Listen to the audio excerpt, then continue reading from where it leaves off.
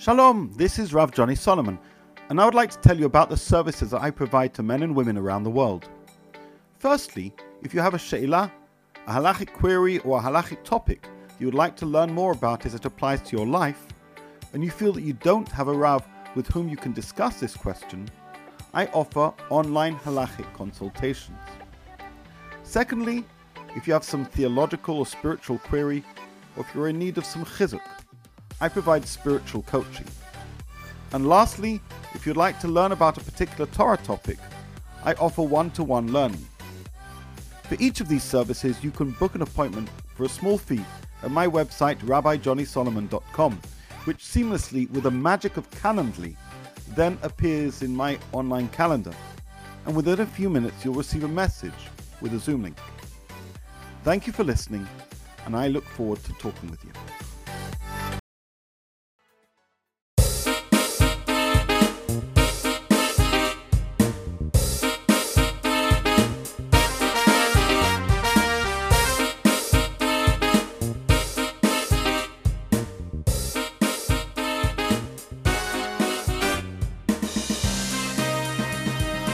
Hello, everybody. Welcome to RZ Weekly, our weekly podcast about modern Orthodoxy, religious Zionism, and everything in between. I am Reuven Spolter. I am the director of Kita, an online learning initiative. If you're looking for or know of families that are looking for solutions for their kids not in formal Jewish day school, send me an email. I am here with Rabbanit Mali Borofsky. Hello, Rabbanit Mali. Hello. Rabbanit Mali Borofsky is the director of the Shana Bet program. She is an in-house social worker and senior faculty member for Shana Aleph at MMY. I got all that right? Yes. First time ever. And we're here with Rav Johnny Solomon, the virtual... And you forgot to mention my prior practice. Oh my God! One day you're going to get it all right. You know when that day will be? When I write it down. Okay, and we have Rav Johnny Solomon. Rav Johnny Solomon is the virtual Rebbe. He is an online teacher, writer. He's an editor for Magid. Did I get that right? Mosaica Press. Mosaica Press. I knew he's an editor for one of those, for a very important publishing house, and a good friend. And he is the educational director of Kita, which hopefully will expand. Johnny's smiling and laughing at me. Okay, so today we're going to follow up, as we promised, on our earlier discussion, really sort of to step back from the Shira Mervis interview that we did a couple of weeks ago. I have to say, I don't know how you guys felt. Johnny, I was blown away just by her sincerity, by her passion for her job, and her devotion for Avodat Hashem. I thought to myself, halavai that all Rabbanim would talk about God the way she talks about connections to God. Did you have that reaction also? I thought she was a wonderful communicator and spoke from the heart and was nuanced in what she said and spoke to a lot of situations that we raised that often aren't discussed with the kind of thoughtfulness that she did, such as youth, such as spirituality, engagement in tefillah. I know we're going to be discussing other points here too, but yeah, she's a very, very impressive person. Yeah. Okay. But what I want to do today, what we'd like to do today is step back. And sometimes I feel, and we're going to ask Mali first, but sometimes I feel like we live in sort of a modern Orthodox media bubble. I live in that world. I'm on that Facebook. I'm in that. I don't have Instagram, but that area that focuses on this forward movement. I used to work in Or Torah Stone, so I'm quite well aware of these things. And you see their press releases about these three women that got hasmacha to be Morot Torah. And to truth be told, my wife is studying to be a Yoetzet Halacha, so I'm really steeped in this world, and it's something that I'm passionate about. But on the other hand, I look around me, and I look at my neighbors, I look at my shul, I look at my community, I look at the religious world around us, I look at my daughters, and I wonder, am I living in a bubble? Meaning it's all these things, the developments of women learning are wonderful, positive things. But when I look at it, I see if you think about in terms of numbers, basically how many women are in the advanced learning halacha program in any of these, in Matan and Nishmat and Midrash Lindenbaum, you could probably count them on 2 hands, 3 hands. And if you ask yourself, by contrast, how many women are studying in any given midrashah, or not studying in any place at all? Religious women, very devoted religious women. It just seems like we spend a lot of time focusing on a very small group of people and not realizing that perhaps, what is the phrase I'm thinking of? The horse is not leading the cart. That these women are jumping ahead. They're really, really far ahead. They have incredible advancement. They've developed incredible knowledge. But for whatever reason, the vast majority of the religious world, the religious Zionist world, is just not so interested. And what I mean by not interested in is not really doing serious learning, not sending their daughters to serious post-high school learning, and not having their daughters learn seriously. When I mean seriously, Torah Sheba'al Peh. I'm talking about, I don't want to minimize, but Torah Sheba'al Peh, even before that, in pre-high school, when they would be developing these kinds of programs. So Molly, I'll pose you the question.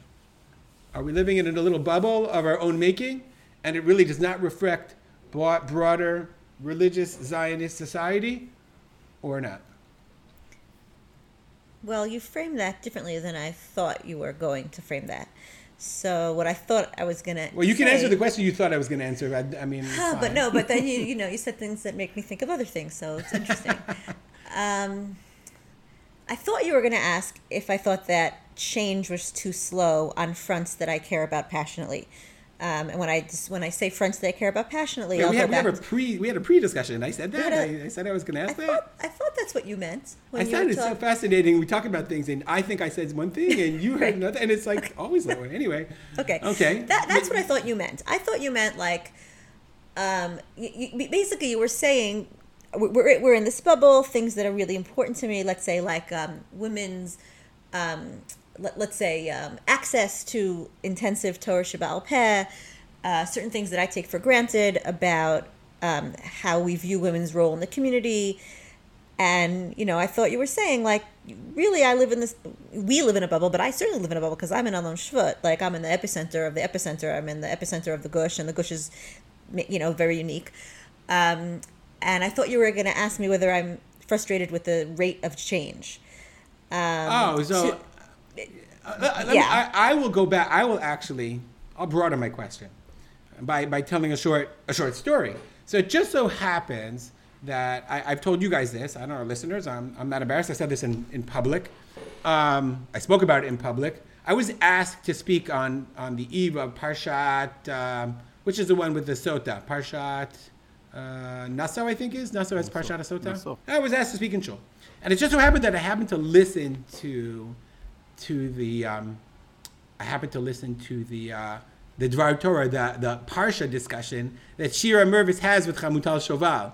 And they raised a lot of fascinating, interesting questions in their Parsha podcast. And one of them was like that, does it bother you, the lack of symmetry in the idea of Sota? Should it bother you that here the husband can drag his wife to the Beit HaMikdash, and the wife has no recourse? I mean, it's total asymmetry in the terms of trying to maintain a relationship. And so I thought about that a lot, and I realized I hadn't thought about it in that way, and it should bother us. Like whether we're not going to change it or not, but I thought that it should bother us. Wow, you are pushing so many buttons of mine right now. Hold on. Not in the way that you think, in the opposite of the way that you think. Okay. 1 second. I don't know. You'll tell me. You'll see. I'm not intentionally. Anywho, so I got up in shul. It's a pet peeve of mine personally that in my shul, and John, I think I mentioned this before even on the podcast, and Johnny knows what I'm talking about. The shul was built by the Moatzah. They hired an architect who had never set foot in a synagogue before. Like, God, why they did that, God only knows, but that's what they did.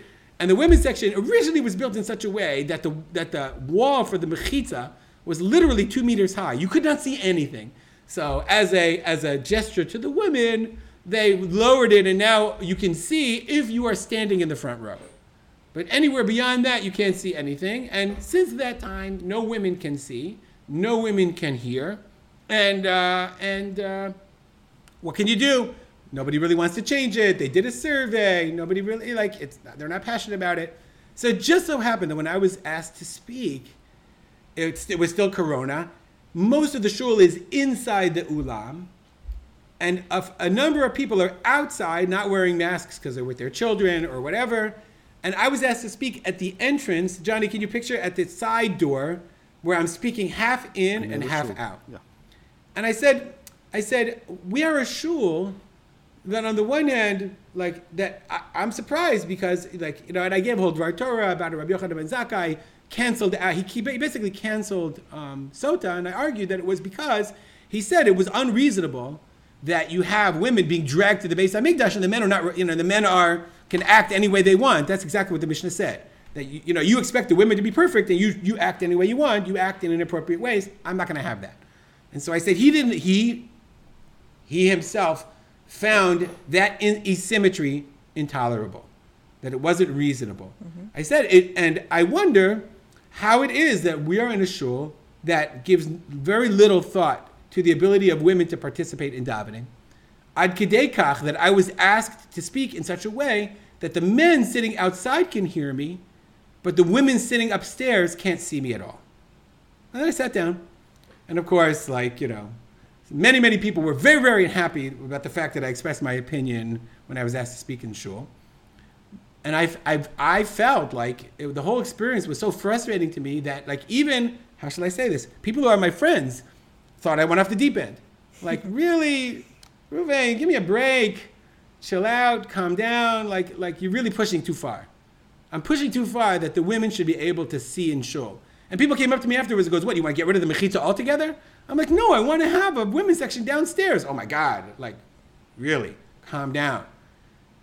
And it makes me think that I'm living in a world that a world that cares about women seeing and davening is just not the world, the religious world that we live in. And that's the basis of my question, Molly. That's where I'm coming from. Okay. Like, so that I care about this and nobody else in my community, very, very few people seem to care.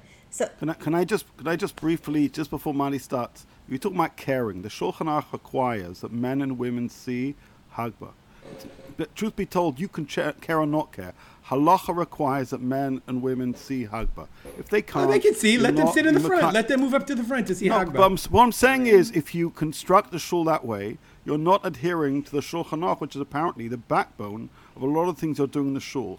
So it's really not a question really of opinion. The question is, what does, apart from dignity, apart from inclusion, apart from niceness, apart from community, Jewish law requires that it be different to how things are. I have to say, we spoke about this. I was very moved when Shira River spoke about how just the man stuck his head into the mechitza, under the mechitza, and said, Shira, I see you. Right. And I think that's, I believe that that's something that women want. They just want to be seen, to be considered part of the community. And I don't feel that. And I don't feel that in any way. I don't feel that. There are there's other crazy examples. Like there's a Tzura B'Derabanan shir that's given like on Shabbat afternoon. And they moved it to another shul, and the rabbi giving it is a very, very well-known rav. And my wife went to him and said, like, we'd like to sit downstairs. Like, no, you can sit in the mechitza. They can't see anything in the way they can't see anything. He's basically saying, I could care less if you come. Like, it's not for you. In fact, I'd rather you didn't come. We have tzorba for women. Okay, mommy. You know, if you've ever heard that phrase, okay, mommy, we'll take care of you. Mama, yeah. Okay, so here's what I think. Do I agree with you? Of course I agree with you 100%. Am I mad that when they built our shul, exactly as you said, I would have much preferred that they would have built.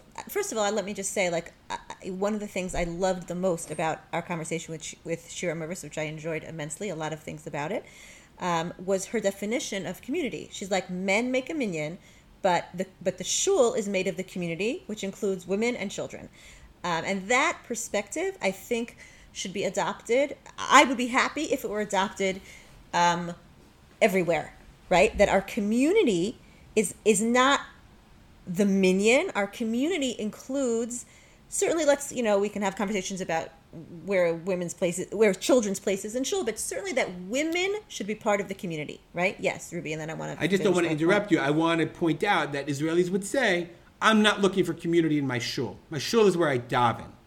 I think that women and children are part of my community, but I'm finding those other places, not in tefillah. That's what their reaction would be. That is, in fact, what people have said to me. Yes, the difference, the big difference between Israel, that's the fundamental difference, why there's no shul rabbi. There's truth to that. There's truth to that. And I remember when that came across in COVID, right? You have limitations on numbers. So do you say it's a minyan of people, or do you include women and then you have fewer minyanim, right? Because you're allowing women to come to shul also, even though they don't, they don't constitute a minyan. Okay. But I'm saying, naniach, okay, let me put it this way. I believe that women's voices should be heard and that women's perspectives should be taken into account. That's what I would say. So my personal opinion is like yours. I would like to be in a shul where that the shul views me as an integral part of the community. Not it's the shul is not just a place to daven. I remember when we were having a similar type of conversation to one you just said. We were deciding what to do, what kind of a mechitza to have. 20 years ago, before the shul was, maybe more, before the shul mechitza was officially put up, we had a conversation and they invited the community members, I think it was maybe just the women, to come, and somebody important in the community said, I wish I could give all you women invisibility cloaks like in Harry Potter. So you could sit among us wherever you wanted and, there wouldn't be any problem, right? You would wear an invisibility cloak and then you would you could even be right next to us and it wouldn't matter. And, a very good friend of mine was like, are you joking me? That's how you view me in shul? You want me to be invisible? And she found that really offensive, right? So I think that... but the answer is, of course, the answer to the question is... halachic. Well, he's thinking from... I'll tell you a couple things. No, the answer is yes. That's the answer. Or it's more complicated than that, right? And here's where I think it's fascinating. I think that... But Molly, my question isn't, do you agree with me? Actually, before I ask you my question, let's take a quick break. We'll be back right after this. How can teaching with Kita enhance your classroom experience? We asked Rabbi Gabi Ziegler, campus rabbi at the Phyllis Jowl School in Cape Town, South Africa. There's no doubt that Kita has upped the level of our Mishnah in the school. There's no doubt about it. From what we were doing previously in the way we were learning Mishnah to what we're doing now, with the children engaging with the text, learning translations, learning the skills, learning the terminology used by the Mishnah, even terminology like Chazal and Masechta and Sedarim. It's more structured in our school and it's definitely been beneficial from the grades that we do it. There's no doubt about it. I also asked Rav Gabi to share some of his experiences as a teacher. How has Kita helped you prepare for your lessons? I teach it twice a week, so the one lesson, I know we're going to do the Mishnah at the Kita, and the next one we're going to discuss it. Well, I don't have to come to school worried, have I photocopied enough things? Have I given enough translations for what they're going to need, the words that they don't know? They're going to learn the Mishnah, and then we'll go over it and discuss it. Happy to have that discussion without the stress of the finer details they're going to put about like that. Find out how Kita can make your classroom experience more meaningful, more impactful, and better for you as a teacher and your students. Kita.org. KITAH.org. And we're back. Molly, as I was saying, of course you agree with me. We're right, like-minded these things. My question is, are we blowing in the wind here in Israel? So here's my answer. My answer is, I don't care. I want to also make space for plurality of female voices, right? I love that. I love when we have these conversations and we're sitting there, right? And my good friend is like, invisibility cloak, are you joking me? And then there's another person who I admire so much who's like, yes, I want an invisibility cloak. That's how I, as a Jewish woman, I don't want anybody to see me. I want my corner of the shul. I want to wrap myself, how men have a talis. Women don't have talisim, so they can wrap themselves in privacy. She's like, I don't want to be seen. I don't even want to be seen by other women. So I actually would be very happy with, let's say one-way glass, right? Some women find that extremely insulting. Some women find that to be the perfect solution, right? What I'm saying is, my point here is that just like there's complexity among men's voices on multitudes of issues, there's complexity about what women want on these multitude of issues. And I don't want, in the name of my personal opinion, to say there's only one right way to do things, right? I think that I agree with you, right? And I think that women who are feeling the pain that you're feeling there has to be an answer for them. There has to be an answer for me. There has to be an answer for your wife. There has to be an answer for our daughters, right? That's why I like Shira Mervis, because irrespective of whether I agree with every single thing she's doing in her shul, right? I like her gisha to the shul, and I want that gisha to exist, and I want it to exist in abundance, so that if my daughter wants that, she can choose that. Then I say, right? And then, like everything else, I'm not a one-size-fits-all kind of person. Not when it comes to anything. Not when it comes to politics. Not when it comes to worldviews, and not when it comes to religion. Then let there be a plurality of voices, and let people vote with their feet, and let people decide what they want. And if many people want to be more to the right of me, that's fine with me. And if people want to be more to the left of me, that is their right.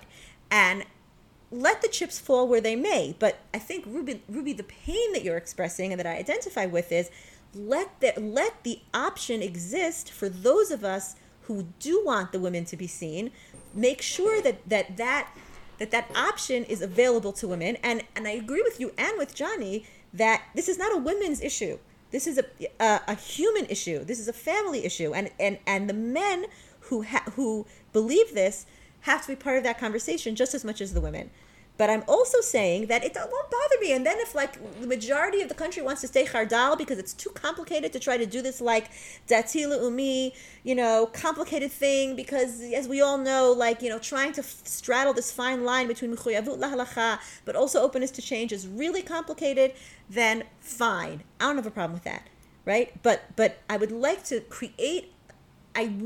see the types of voices the type of voice that you're bringing. I want that to be amplified and that option to exist. Johnny, you've been waiting so patiently. I want you to respond to what Molly's saying, especially in the light of my question. I guess, of course, I agree with Molly, and my pain, or what you want to call it, I'll call it my pain, I don't mind. It stems from the fact that while Molly has it in Alon Shvut, that option doesn't exist where I live because people are afraid of it, because of the tone and the tenor of the environment in which we live. Meaning, if I go to the United States... Can I just say one more thing about that? Sure. I have to get to Johnny. I have to let Johnny say. I know, I agree, but I haven't... This is, I want to say this. I think the way to make that happen... Is this the button that I pushed? Or there was something? No, the button that you put... Yeah, no, the button you pushed was like... say your thing. Doesn't matter. Doesn't matter the button you pushed.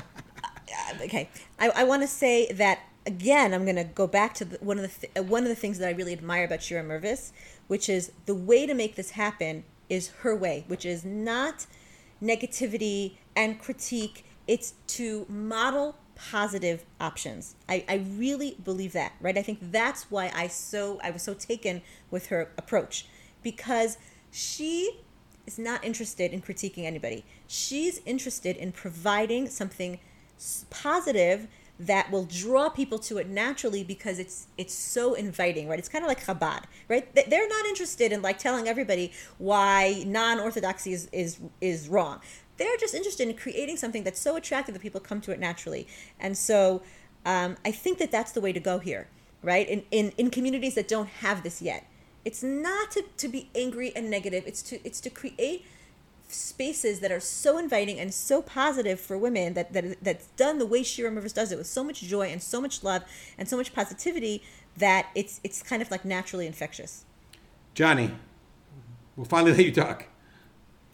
Okay, so obviously a lot of topics have been raised, and I think most of us have discussed similar issues in previous episodes, so most of our listeners probably have a sense of where we all stand on this point and broader issues. You asked a question, which is, in light of how do trends here impact communities elsewhere, or how things are perceived from elsewhere in terms of either flexibility or inflexibilities here. Is that right? Say it again, and how you said it?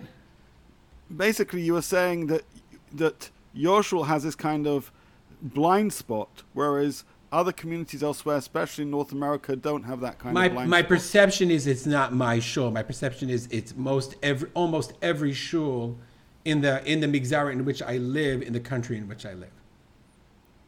That's my perception. I mean, you can tell me I'm wrong, but Well, I think I'm right. Then obviously, and going back to your original point, which is these trends and this movement, to what extent is it reflective of the religious Zionist community or very much a subset of it, right? You're really asking, Yes, that's what I is wonder. this reflective of this Migzar, or is it just an interesting outlying movement which, please God, it should be successful, but doesn't necessarily represent the Rov, the majority?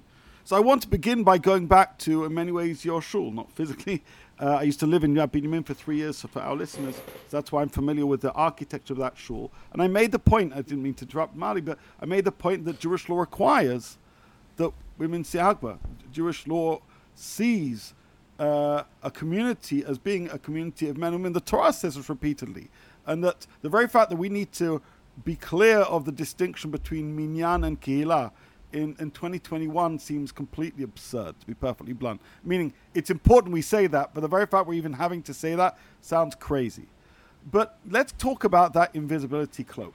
You know, I'm a board member of Chochmat Nashim, and the tagline of Chochmat Nashim is Judaism is better, where women are seen and heard.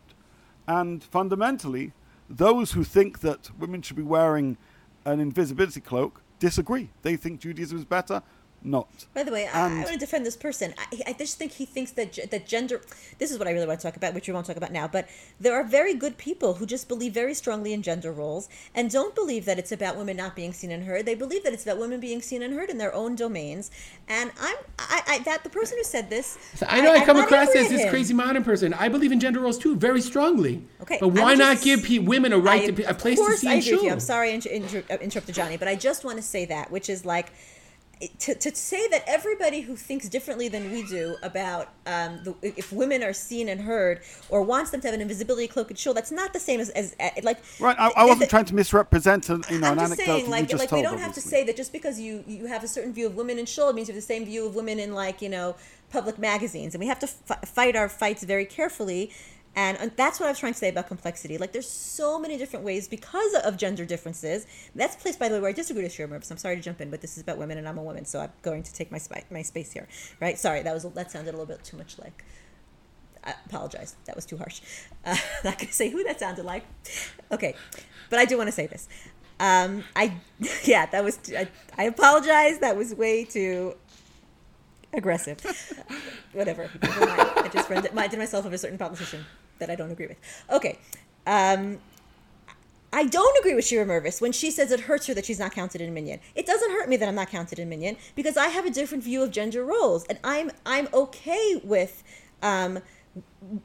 women and men being gendered and marked as different, and that person doesn't bother me, and that just shows that you can't relate to a very complex question in very simple ways. I think that's what I was trying to say to you, Ruby, right? Which is like, are there moral issues that maybe are a little more black and white? Which again is what I'm saying. Like, women's voices should be heard when it comes to these issues, yes.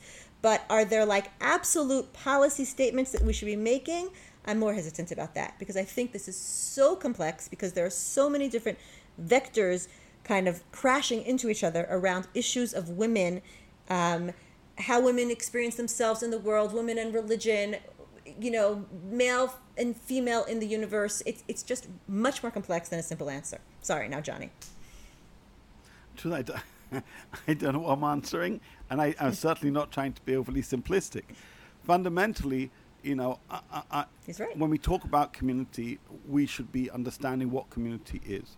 When we talk about a building that enables members of a community to pray, that building should enable all members of that community to pray. I think this is just kind of like Judaism 101, and communities who got it wrong should do all they can to get it right. That also seems to be pretty evident. Going back to the discussion about Shira, about trends, about differences in communities necessarily,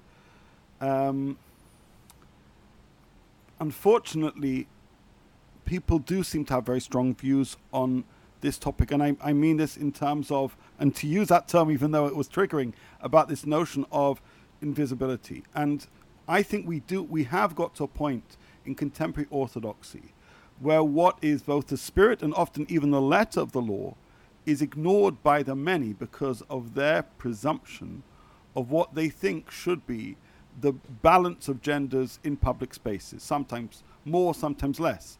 But we seem to have sometimes forgotten actually the core ethics of Torah and the core rulings in the Shulchan Aruch and other classic legal texts, which insist on many levels of access, which require that to be the case. And truth be told, again, what a guy said to you in terms of your sermon, I don't care what they think, because what they think really doesn't matter when it comes down to failing to provide a minimum level of engagement in a communal prayer setting. So if at the moment we're saying that the significant members, a number of religious Zionists are of that view, who are not considerate of, are prepared to be much more marginalizing of women in their communities. My question isn't necessary. Well, it may well be, are they sexist? They may well be, yes. But forget even that. It's from what perspective are they speaking? Because it doesn't sound like Jewish law to me. And we need to re-educate ourselves about the basic building blocks of what is community, what is halachically required for community members thereof, what is inclusion in every dimension of the word, and try and build communities that are reflective of these sacred books that surround me, which are really important to me, which I thought are significant in the determination of what is and isn't allowed. We've come, even within Orthodoxy, to emphasize opinion more than law, and attitude more than principle. And if law and principle were actually taken seriously, if we took actually halakha seriously, people may think that we would have worse problems. I think the opposite. I think we would have much more inclusive communities. And I remember, I think I might have mentioned it once before, I was watching once at a conference, and they were discussing inclusion of the disabled in communities, and somebody came up with this very far-fetched halachic argument, and I opened the Siman and Shulchan Aruch and said, it's there, it's obvious. Any person should be able to hear the Torah, see the Torah, right? Build shuls that enable that. End of conversation. And they were like, wow, I never noticed that. And I was thinking, how could you have not noticed it? Sometimes we're interested in the fanfare and the modern trends, and we've forgotten the basic elements of what is a shul, what is a community, what is a person. Because a person who comes to shul deserves to feel that they are comfortable when praying. A person who comes to shul deserves to hear the words of the Torah, which is their Torah, no less than it's mine. And if somehow our shuls aren't enabling that, then we need to reconsider that. What Shira is basically constructing, or what has been constructed, and she's now leading it, is a shul which is, in the eyes of some, pushing the envelope. We ourselves have discussed how we individually feel about that.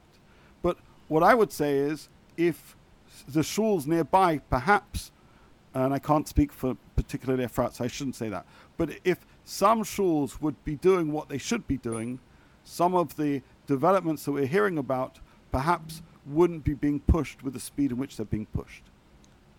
I would agree with that. I just don't. I guess you all can hear my frustration.